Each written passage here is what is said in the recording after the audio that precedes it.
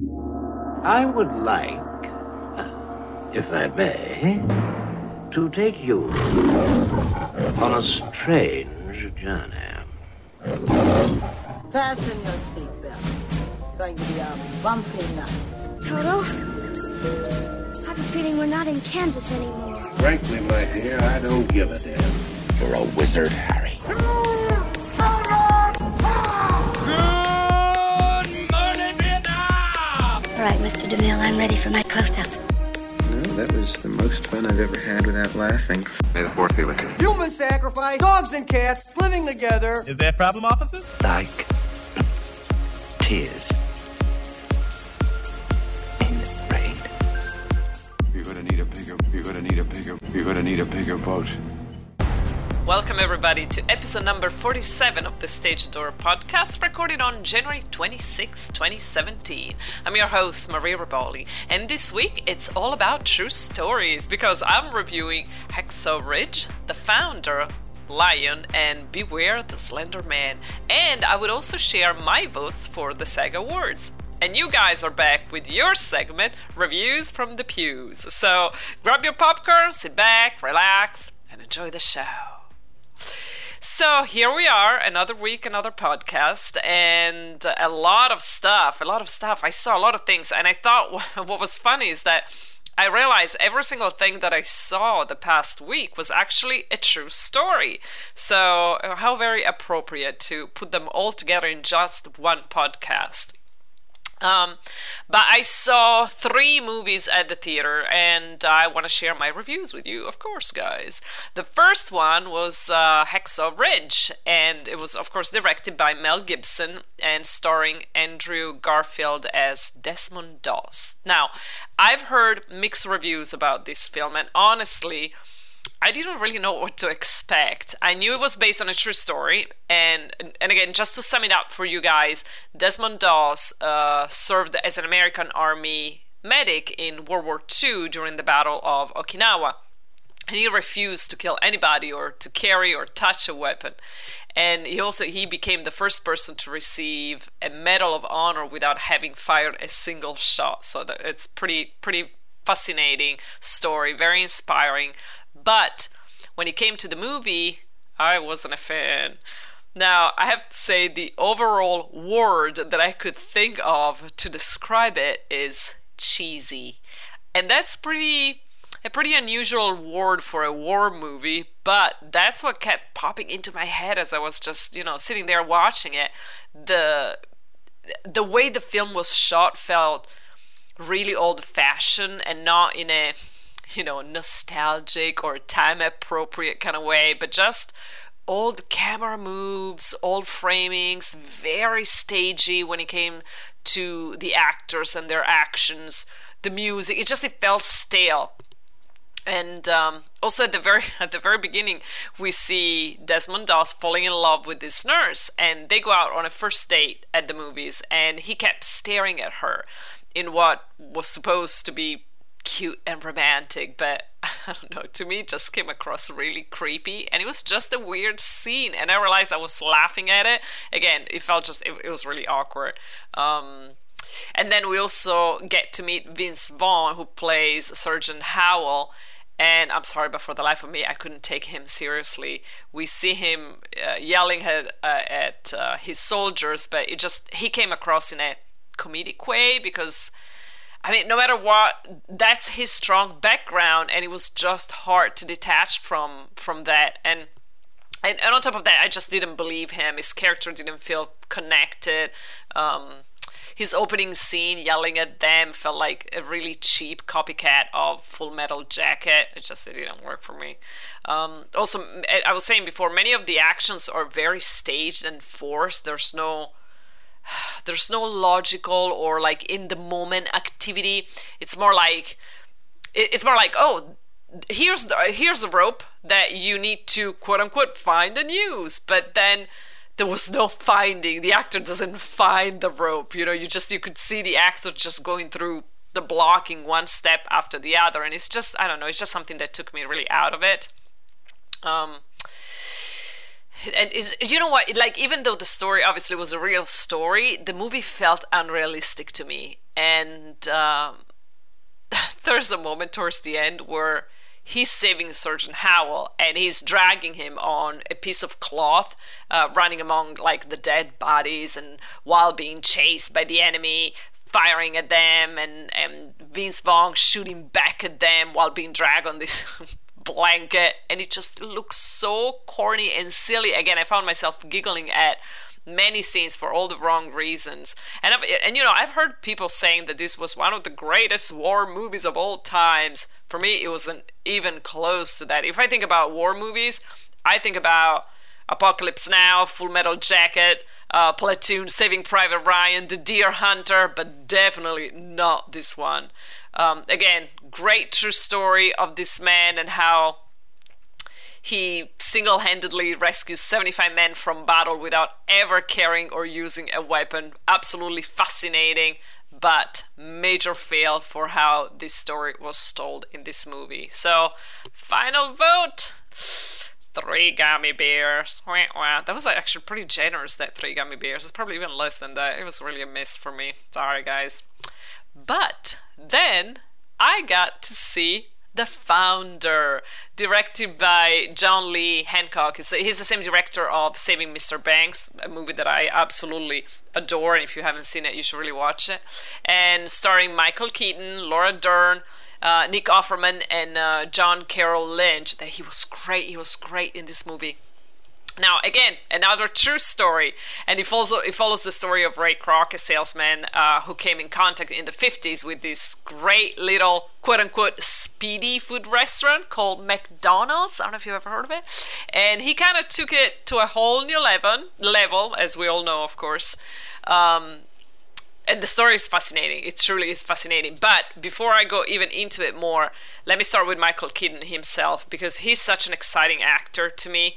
Very present in every scene, energetic, he always have like unexpected choices that he makes, and I really enjoy watching him, and he was great in this role. The movie also has, of course, a great look. We're in the 50s, so the cars are gorgeous, the colors, the clothes, so much fun, so well done. The music, I love it.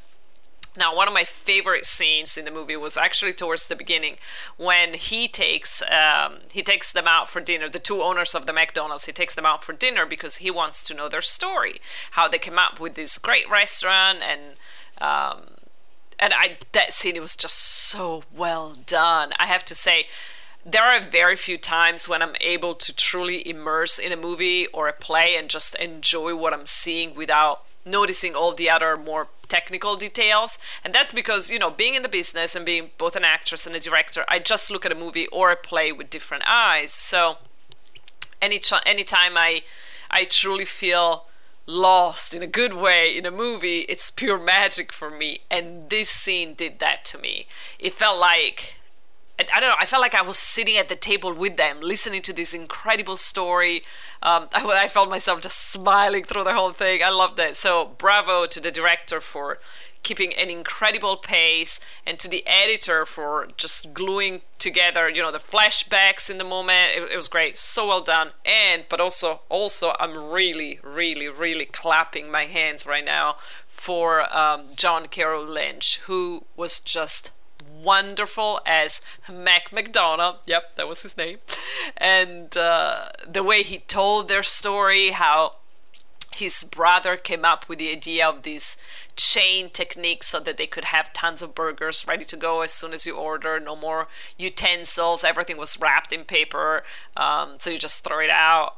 It truly was fascinating. And of course, it was a revolutionary what they did. And the movie, you know, it moves very well. Also, you know, thanks to the very, very nicely written script by Robert Siegel, it's exciting. It makes you feel curious. Each character is very well defined.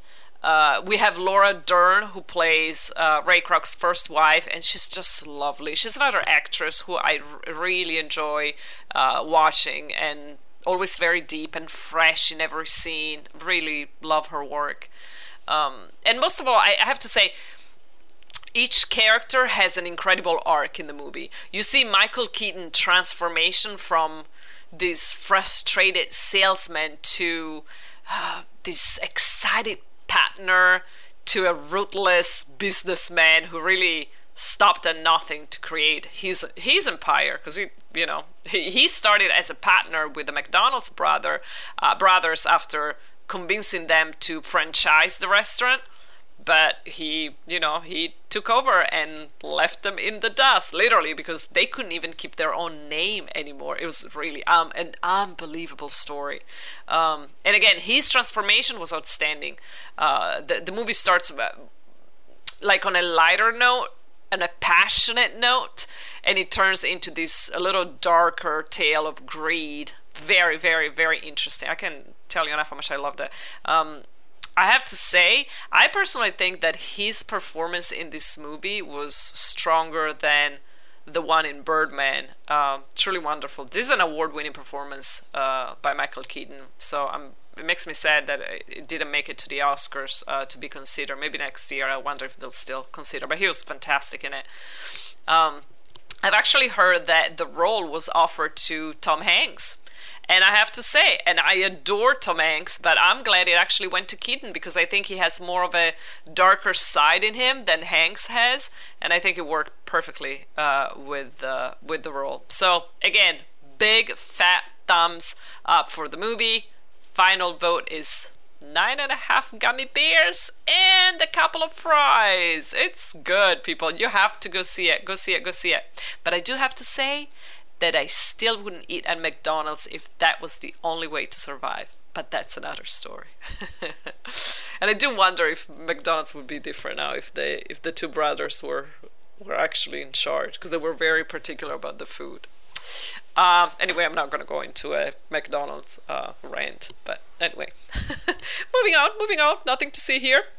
I also saw Lion. I wasn't done with my weekly dose of movies, so yeah, I decided to go see Lion, and I actually saw it the same day that I saw The Founder. It was a cold, rainy, and windy day, so there was no other choice for me. It was a full-on movie day. Lion is directed by Garth Davis, and this was his first feature film, and that really impressed me, because I didn't know that. I checked him out on IMDb, and yep, this is his first feature. The stars of the movie are Dev Patel, Nicole Kidman, Rooney Mara is in it. But I do want to mention the little boy who played the young Saru. His name is Sunny Pawar. I'm hoping not to butcher his last name too much. He truly stole my heart. Oh my goodness, he was so adorable. I couldn't take it. Again, this was another movie based on true events, and it was absolutely fascinating, the story.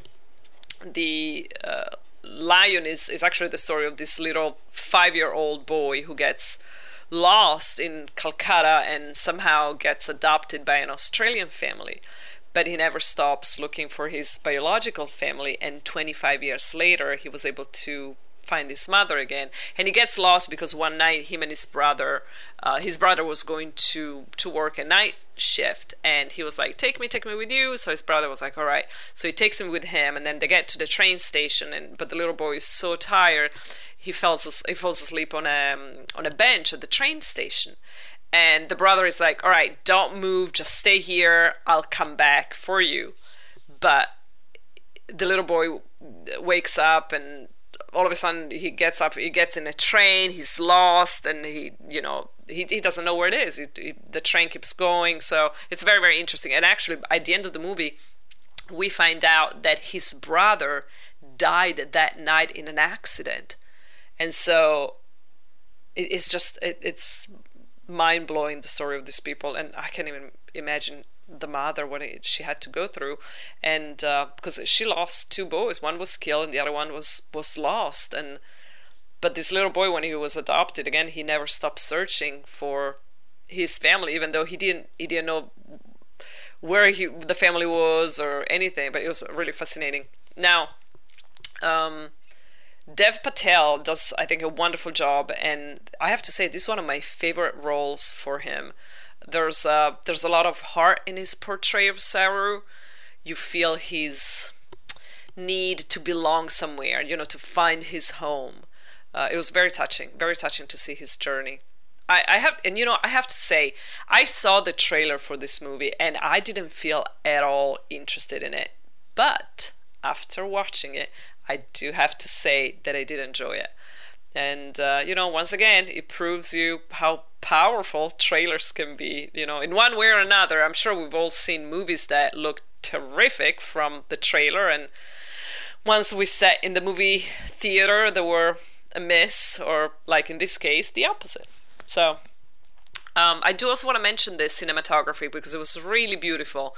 Truly, they were able to recreate different places and feels. Like you can almost smell like the hot air in India while the two young brothers run around the train tracks.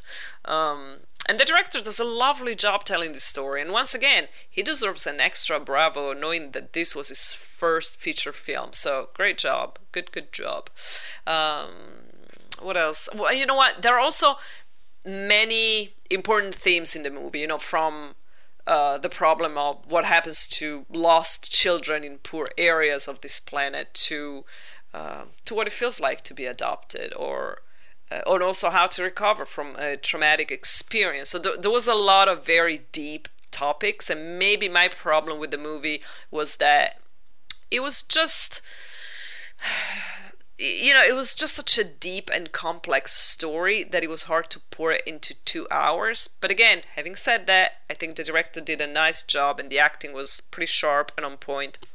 I did enjoy Nicole Kidman as well, and I'm usually not a huge fan of her work, but I have to say this was probably one of my favorite roles that I've seen her in. A lot of emotions in her. I thought she did very well, and actually at the very, very end of the movie, you actually get to see pictures of the real Saru, and there's a short video of him and his Australian mom arriving in India to meet his biological mother. And that's where I lost it, because I was doing good till then, and when I thought I was out, they pulled me back in. So yeah, definitely bring a tissue if you go see it. Final vote for Lion: 7 gummy bears. I enjoyed it. It was a nice surprise. Again, I almost didn't want to go see it. I was like, I don't know, and then I did, and I was like, all right, that was good. I actually enjoyed that. And then, a big twist here, but something very, very different. I also saw another true story, and this time in the form of a documentary, Beware the Slender Man on HBO. Oh my God, what an intense couple of hours, people. The documentary was directed by Irene Taylor Brodsky, and again, another true story of two 12-year-old girls who in 2014, if I'm correct, I think it was 2014, they stabbed one of their friends 19 times. And this was premeditated. They had planned to kill her for quite some time, and they went into the woods with her where they carried on the attack. And she was left on the side of the road bleeding. Fortunately, she survived, but I can only imagine the psychological trauma she must have. And the two girls who decided to kill her,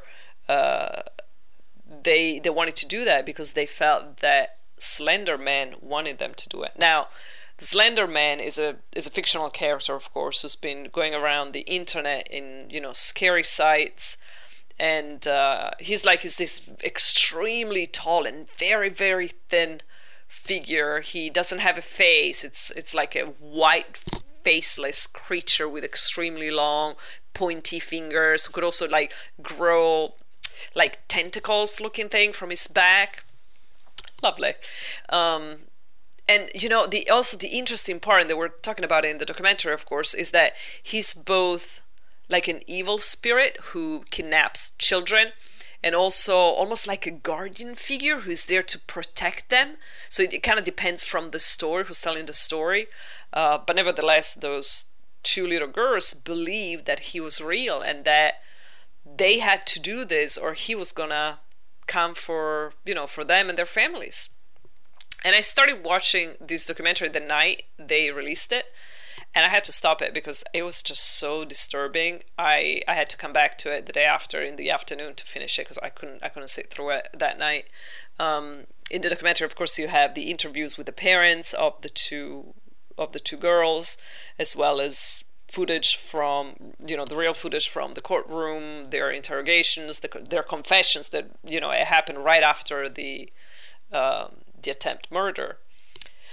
And I have to say, to see their parents talking about them, oh my God, it was heartbreaking. It truly was. They, of course, didn't see it coming, and I can only imagine how they must feel. One of the parents was talking about the kind of harassment they received after, hate mail, telling them terrible things, how horrible parents they are, that their daughter should burn in hell. And let me say something. While you watch this, you will form tons of opinions, but I do applaud the filmmaker for constructing this documentary in a way that you actually see facts. She really focuses on that, not on the guilt, more on this is what happened. So bravo for doing that. And then also you get to hear from the psychologists who evaluated the girls, and they talk about schizophrenia, and it makes perfect sense. If you're not familiar with the term, it's a very, very serious mental illness where you start believing and seeing things that are not there, but for you they are. It's what you see is real, and you have hallucination. It's a very complex illness and a very brutal one. My father was actually a psychiatrist, and I do remember many stories he told about cases he had worked on, and it was unbelievable, the power of the mind, the things those people would do or say because of what they were experiencing, and it was all real to them. Now, one of the two kids was also bullied in school, and one of her teachers recalls her crying because she was getting picked on and she didn't have any friends. So when she found this other girl, she became very attached, and they started sharing this story about Slender Man and bonding over it. And one of the stories actually connected to Slender Man says that he was bullied in school. So for them, I guess it was also an extra layer, another way to relate to him. And there was something that they mentioned in one of the doctors or psychologists that it was interviewed mentioned in the documentary, saying believing in something, it makes you feel part of a group, and this was a group of two. It was just the two of them, plus of course all the other people, fake and real, on the internet. But it became a very exclusive group as well.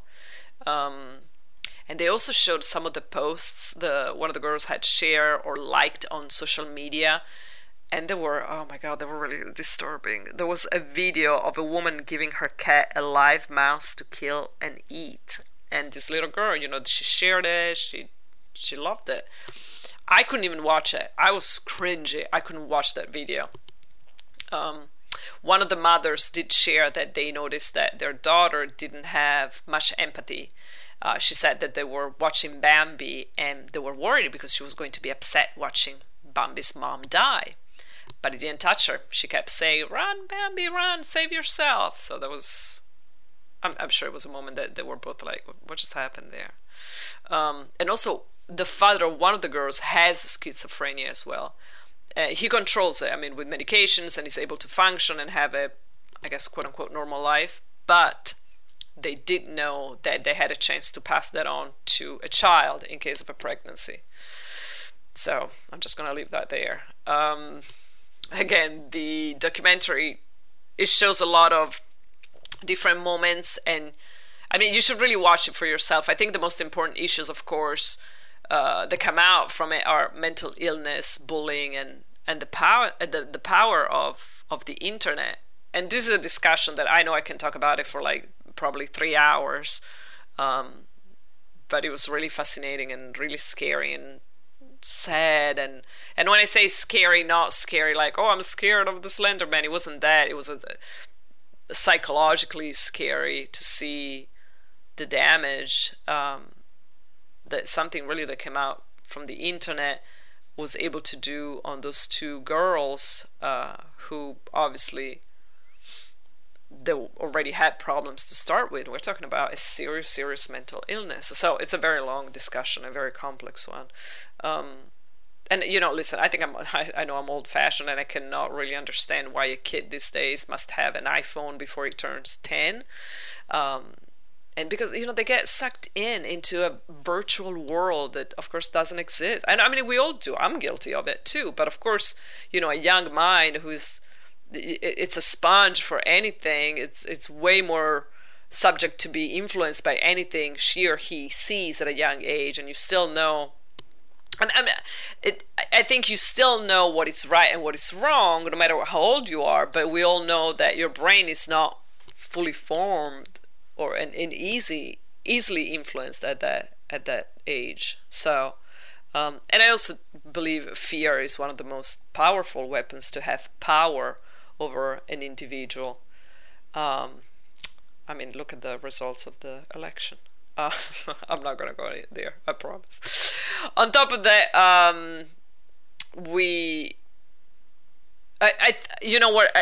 when they started talking about schizophrenia, and because it is a very serious mental illness, I think it's such an extremely complicated issue, and it's an extremely complicated case. So I think that the director did a good job in showing that side of it, but there was so much more that needed to be explored and told. And it's like I'm thinking out loud, right? I'm talking here to you guys. I think to me it also goes back to how you treat people around you every day, all day, because you have no idea what the person next to you is going through, how your words and actions will affect her or him. It's no secret that I'm an empath. You've heard me saying this on the show before. I'm a highly sensitive person. I'm a sponge for all emotions. I absorb the energy around me of other people, of things that happen in the world, and they affect me deeply, like really deeply. And so I've learned to, one, never judge anyone. Two, always be kind. Always try to be kind. And bullying is a very serious problem. Turning everything into a joke can be very hurtful. People don't understand, but words hurt people much deeper than we expect. So I know I'm digressing here. Again, I told you I can talk about this for a very, very long time, but because I think it's a very important topic. But anyway, it was an incredibly powerful documentary. Also, the girls have been in jail for a couple of years now, and though the trial date is still pending, they're set to be tried as adults for attempted first-degree intentional homicide. And if they're convicted, they could be sentenced to up to 65 years in state prison. And that's another very strong decision that the judge made to have the girls to be tried as adults. So yeah, again, you're gonna have your own opinion, and it's intense. It's a very intense documentary. My final vote for Beware the Slender Man, I'm gonna say 8.5. I just felt, from a technical point of view, it could have been just a little tighter in the editing and telling the story. But again, a must see. Let me know your thoughts when you see it, because I would love to hear what you thought about it. Again, very, very, very powerful. So, moving on. What is it? That's all I've seen this week? Let me think about it. Yes, that's all I've seen. 3 movies and a documentary. But I'm also binge watching something new that I will probably review next week. I'm binge watching on Amazon, Sneaky Pete, and I'm enjoying it very much right now. But I'm gonna hold on until next week for a full review. But I do want to actually go through the SAG Awards nomination, because the SAG Awards will be on this Sunday for me, because I'm taping this on a Thursday, and this coming Sunday the 29th, it's the SAG Awards. And I always enjoy these awards because, of course, being a SAG member, I get to vote. So I love this award because it's really from actors to actors, so I really enjoy that. And also the major plus is that being a SAG member and having to vote for the awards, I also receive all the screenings, the free screenings, so I get to see a lot of movies. Now, of course, on the other side, I received all the movies, and I had already seen them all. I think the only two that I received that I hadn't seen at the movie theater was Arrival and Fences. So I was very thankful that I got it, and I got to sit at home, watch them, and you can hear my review a couple of podcasts ago, I think so. But anyway, so I'm going to tell you my votes. My secret vote will be revealed. So, the categories, and please play along with me right now. For outstanding performance by a cast in a motion picture, we have Captain Fantastic, Fences, Hidden Figures, Manchester by the Sea, and Moonlight. Now, this is outstanding performance by a cast. My vote went to... Can you guess? Okay, you get to guess. 1, 2, 3, guess. Wrong, went to Hidden Figures. Did you all say Manchester by the Sea because you know how much I love that movie? But I felt, I don't know, performance by a cast, I went with Hidden Figures. I thought they were terrific, even though I adore Manchester by the Sea. So that was my vote.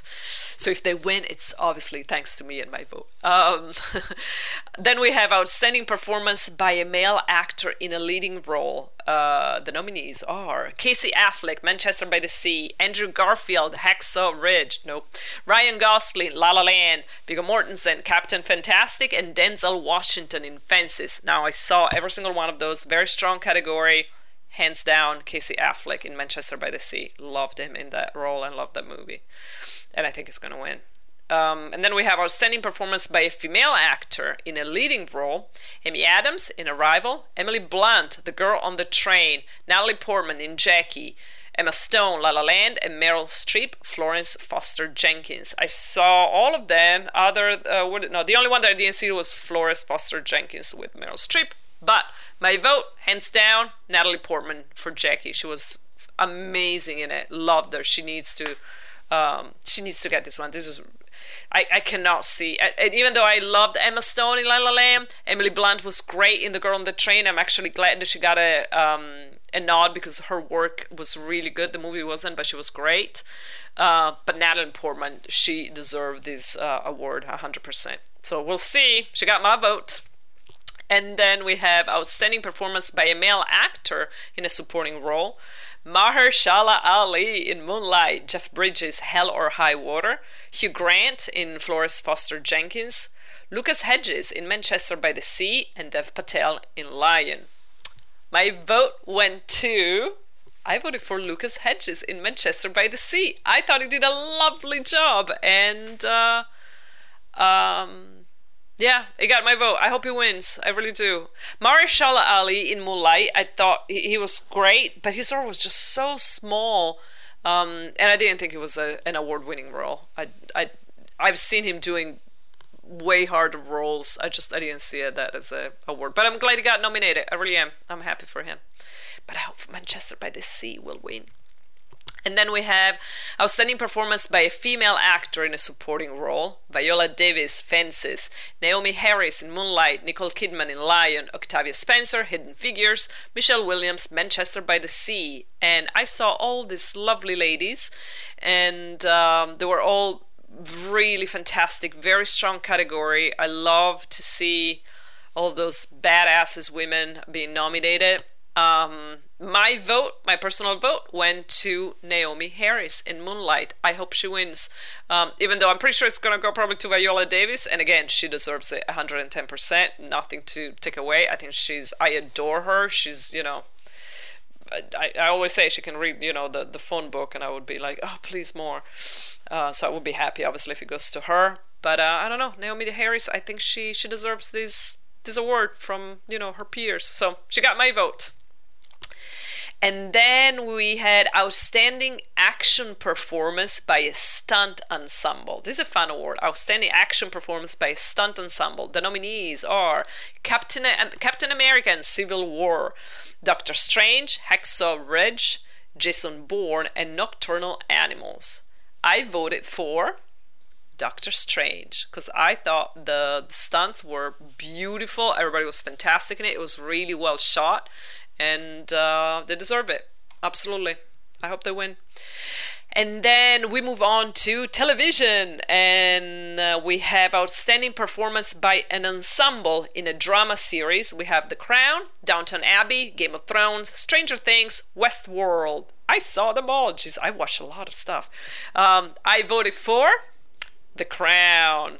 I have to say, I think if I hadn't seen The Crown, I would probably vote for Stranger Things just because I loved it.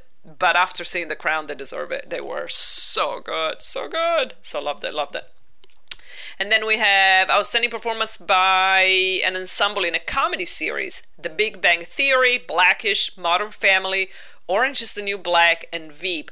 Now, why do they keep putting Orange is the New Black in a comedy series? I can't understand it, especially after the last season.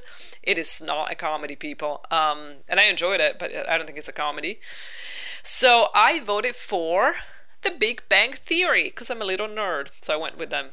And then we have outstanding performance by a male actor in a drama series. Sterling K. Brown, This Is Us. Peter Dinklage in Game of Thrones. John Lithgow in The Crown. Rami Malek in Mr. Robot. And Kevin Spacey's House of Cards.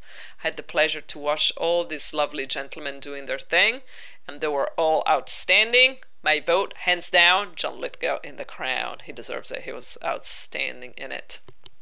And then outstanding performance by a female actor in a drama series. Millie Bobby Brown, Stranger Things. Claire Foy, The Crown. Tandy Newton, Westworld. Winona Ryder, Stranger Things. Robin Wright, House of Cards. Again, a very strong category with wonderful female artists. My vote went to Claire Foy, The Crown. She was unbelievable, and I think she's going to win this one. She was really fantastic. And then we have outstanding performance by a male actor in a comedy series. Anthony Anderson in Blackish, Titus Burgess in Unbreakable Kimmy Schmidt, Ty Burrell in Modern Family, William H. Macy in Shameless, and Jeffrey Tambor in Transparent. This was a weird category for me. I don't know why. I voted for William H. Macy in Shameless. That I think I saw 3 episodes of it. And I don't know why I just gave it to them. The Blackish, I've never seen it. Unbreakable Kimmy Schmidt, I tried to watch it. It wasn't for me. Didn't like it.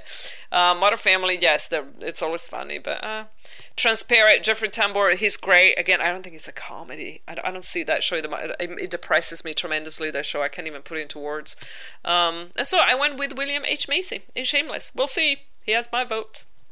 And then what we have, outstanding performance by a female actor in a comedy series. Uzo Aduba, Orange is the New Black. Again, not a comedy. Jane Fonda, Grace and Frankie.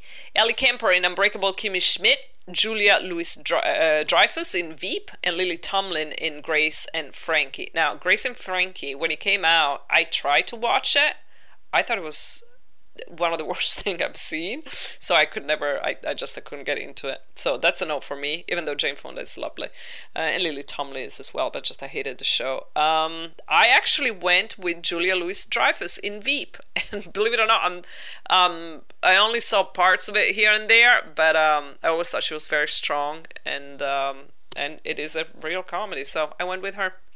And then we have outstanding performance by a male actor in a TV movie or miniseries. We have Riz Ahmed, The Night Of. Sterling K. Brown, The People vs. O.J. Simpson, American Crime Story. Bryan Cranston, All the Way. John Turturro, The Night Of. Courtney B. Vance, The People vs. O.J. Simpson, American Crime Story. My vote goes to... Can you guess?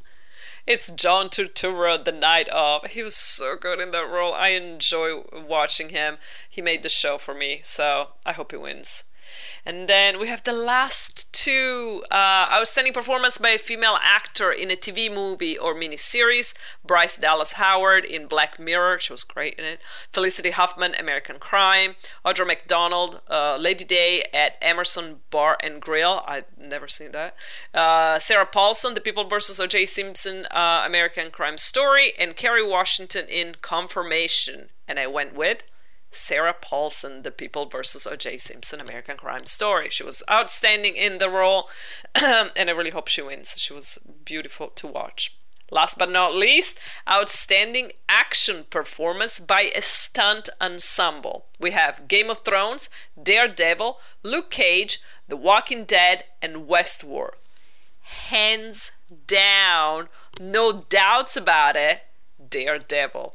Daredevil Season 2, the action sequence, the stunts in that series were the best stunts I've ever seen in a TV series or in a movie. I absolutely love it.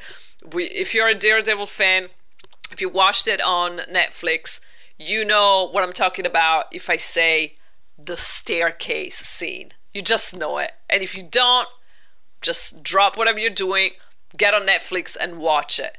Just, finish the podcast and then go watch it. But they have to win. If it doesn't go to them, it's just they get robbed. It was fantastic. So so those are my votes.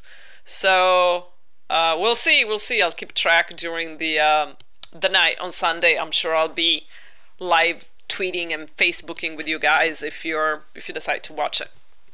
And then, last but not least, I'm putting you guys to work. And once again, this week we have reviews from the pews. So you guys were so nice as once again dropping in our Facebook private group at the the Stage Door podcast.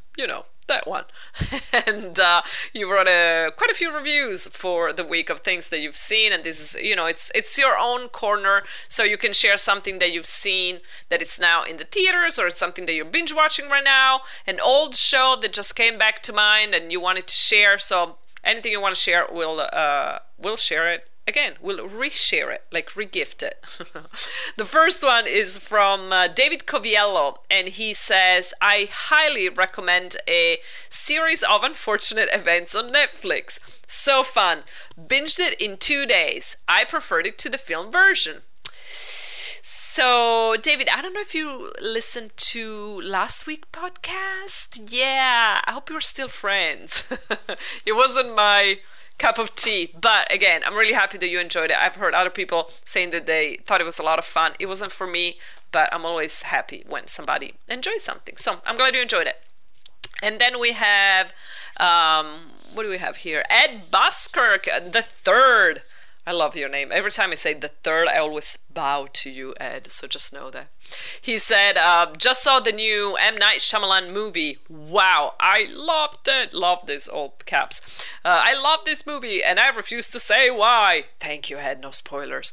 I'm the one that does spoilers. All I can say is thank you, Night, for a great night at the movies. This is a return to form, and if you love his early stuff, you will not be disappointed. Like his early stuff, it's hard to say much about, but it is a true return for him. If nothing else, the lead performances are worth the price of admission. There's something missing there. James McAvoy was incredible, and the girl from The Witch was exceptional as well.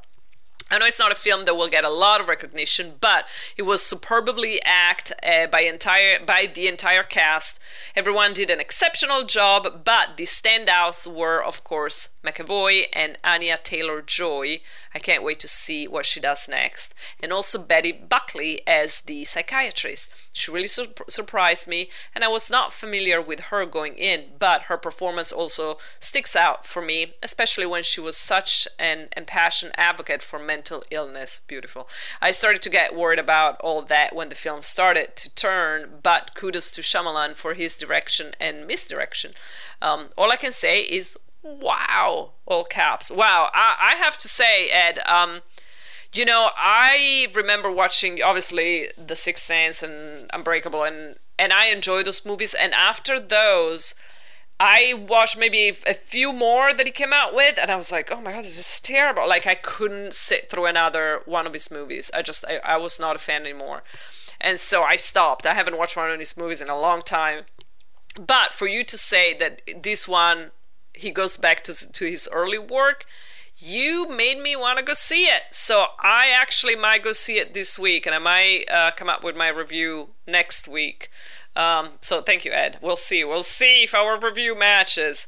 Ed also said, we finished The Crown. I can't say enough how much I enjoyed the show, but for me, the ultimate episode focused on Churchill, played by John Lithgow, may have been my favorite episode of any show I have seen the past year. Ed, I am with you. My review of The Crown was in last week's episode, and you've heard me talking about it, I'm sure, how much I loved it. That episode that just was all around Churchill was one of my favorite as well. John Lithgow just brought so much depth and so much heart and passion in that character. I absolutely adored it. So Ed, we are on the same page, and I'm really glad you enjoyed it. And then we have another review from, who we have here? Jermaine Hayes. He says, I saw the new XXX movie. I can honestly say it was not as horrid as I expected. There was a truckload of cliche and predictability, but some dialogue was pretty funny, especially between Xander Cage and the supporting gal. The no longer surprising cameo was also entertaining. I give it a C-, so it's still like it wasn't that great. And he says also, I also started watching Captain Planet with Don Cheadle on Amazon Prime. I'm in pain from laughing so much. Well, that's great, Jermaine. I haven't check that out, but I can use some laughing, so I might take you on that and check it out myself. So thank you. We also have a review from Fabio Capelli. This is a funny one. He said, I will do a very short review for XXX, then it's getting old. So that was his review, and I think that was that's all you needed. So thank you, Fabio, for that. That was really funny.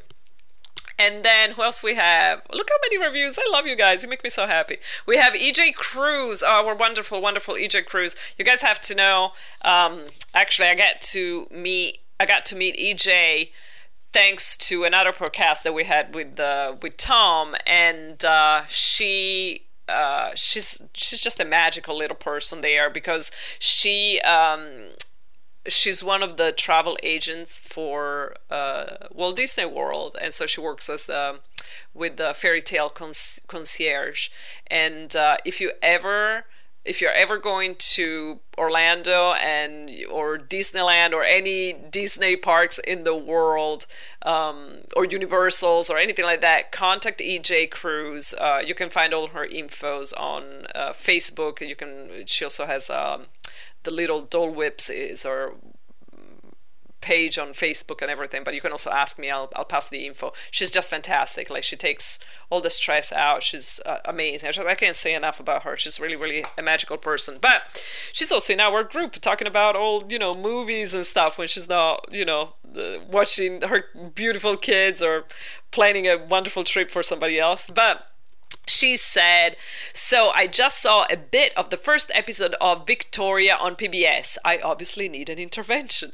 And it was fantastic. I had to stop so I could watch it while not working. It gave me Wolf Hall feels. I used to watch Wolf Hall standing up to get up to sit down. That's funny. First, I love everything about Queen Bee. She is pretty fantastic to be able to have what is it saying here? The sense to shake her mother and her evil boy toy at the first moment she could. It's amazing. We have strong female leads that instantly get you attached. Love that. Jenna Coleman is that perfect balance of over her head teen but kick-ass royal at the same time. And Rufus Sewell is all dark and swoony, and you're hoping you can trust him. Not to mention, it's so beautiful. I take in all these period pieces. I love the dishes on the table, the embellishments on the trunks when they're moving into Buckingham House. She has not changed the name to Palace yet. Even the buttons on the costumes. I am finishing up now. I will give you a follow-up. Well, thank you very much, EJ. I was actually talking with somebody else about this show, I think yesterday actually, and she was telling me how much she loved it. So I have to try to catch it, because it sounds like it's up my alley. I love The Crown, I love Downton Abbey. It might be another good one for me as well. So thank you for that. And then, last but not least, we have Marco Talotta. Hi, Marco. He says, hi, Mighty Maria and Tom. I remember I wrote this right after finishing one of the most popular Netflix original series. It was, so we're going a little back in time with Marco here. It was the end of last summer, and I was still in awe looking at the ending credits of episode 8 of Stranger Things. I know that most of the world watched it and got sucked into it. I personally liked it so much that I'm currently listening to its synthesizers-filled soundtrack as I'm writing this. Other than the exceptional cast and the production value, my favorite element was the 80s vibe present in every frame that kept reminding me of glories from the past that irreparably shaped my soul, like The Goonies, E.T., Stand By Me. So just for you, nerdy binge watchers, I like to share some of my considerations without limiting my comments to season 1, since I'm already focused on the upcoming season, second one. Here's a brief list of the things I'd like to see explained in the future episodes. Spoiler alert, people. All right, here we go. 1. Why is Sheriff Hopper leaving chicken and Eleven's favorite waffles in the box in the woods? I don't know. I think she's back. She's still there somehow. What happens? Also, it always makes me want to eat waffles after I watch the show. 2. What is the secret deal between the sheriff and the bad guys? Something is brewing there, Marco. 3. Are we ever going to see anything about the other 10 kids involved in Hawkins Laboratories experiments, since by now we only know the 11th? Very good point. That, it's a good sign, because maybe we get 10 more seasons at least. Number 4, since we saw what happened to Will after being exposed to the underworld without wearing any protective suit, are the other characters that were exposed in the same way, the sheriff, Joyce and Nancy, going to experience similar side effects? Or did Will spit up a baby creature just because he had a closer contact with the Demogorgon? Very good point, Marco. I don't know. It might be that. It might be that maybe, I don't know, he just ate some bad food that day, and it came back up. I don't know. We have to see, Marco. We will be watching. That is for sure. We will be watching. And 5, last but not least, didn't you think it was weird that Nancy ended up going back to Steve instead of choosing Jonathan? Marco, on that one, no. As a woman, we always go for the bad boys. Always, always. So that one, it's like, no, it makes sense. He says, let me know what you think about all of this. I'm going back to the upside down now. Well, thank you. Guys, thank you so much for all those wonderful reviews. You were amazing as always. And I love having you being part of the show, so thank you for all of this. And I think I'm ready to wrap this baby up. So again, big thank you to Ricky DJ Technoid for the intro and outro of the show. You can find him on SoundCloud at DJ Technoid-3, Facebook and Twitter, DJ Technoid. So guys, you know where to find us. Stage Door Podcast, Facebook, The Stage Door Podcast, Twitter, The Stage Door Pod, iTunes, SoundCloud, Google Play, we're everywhere. Just Google us and you'll find us. We're going to have some news coming up very soon, and I'm not going to say anything else right now. But it was a pleasure talking to every single one of you, and it's a wrap.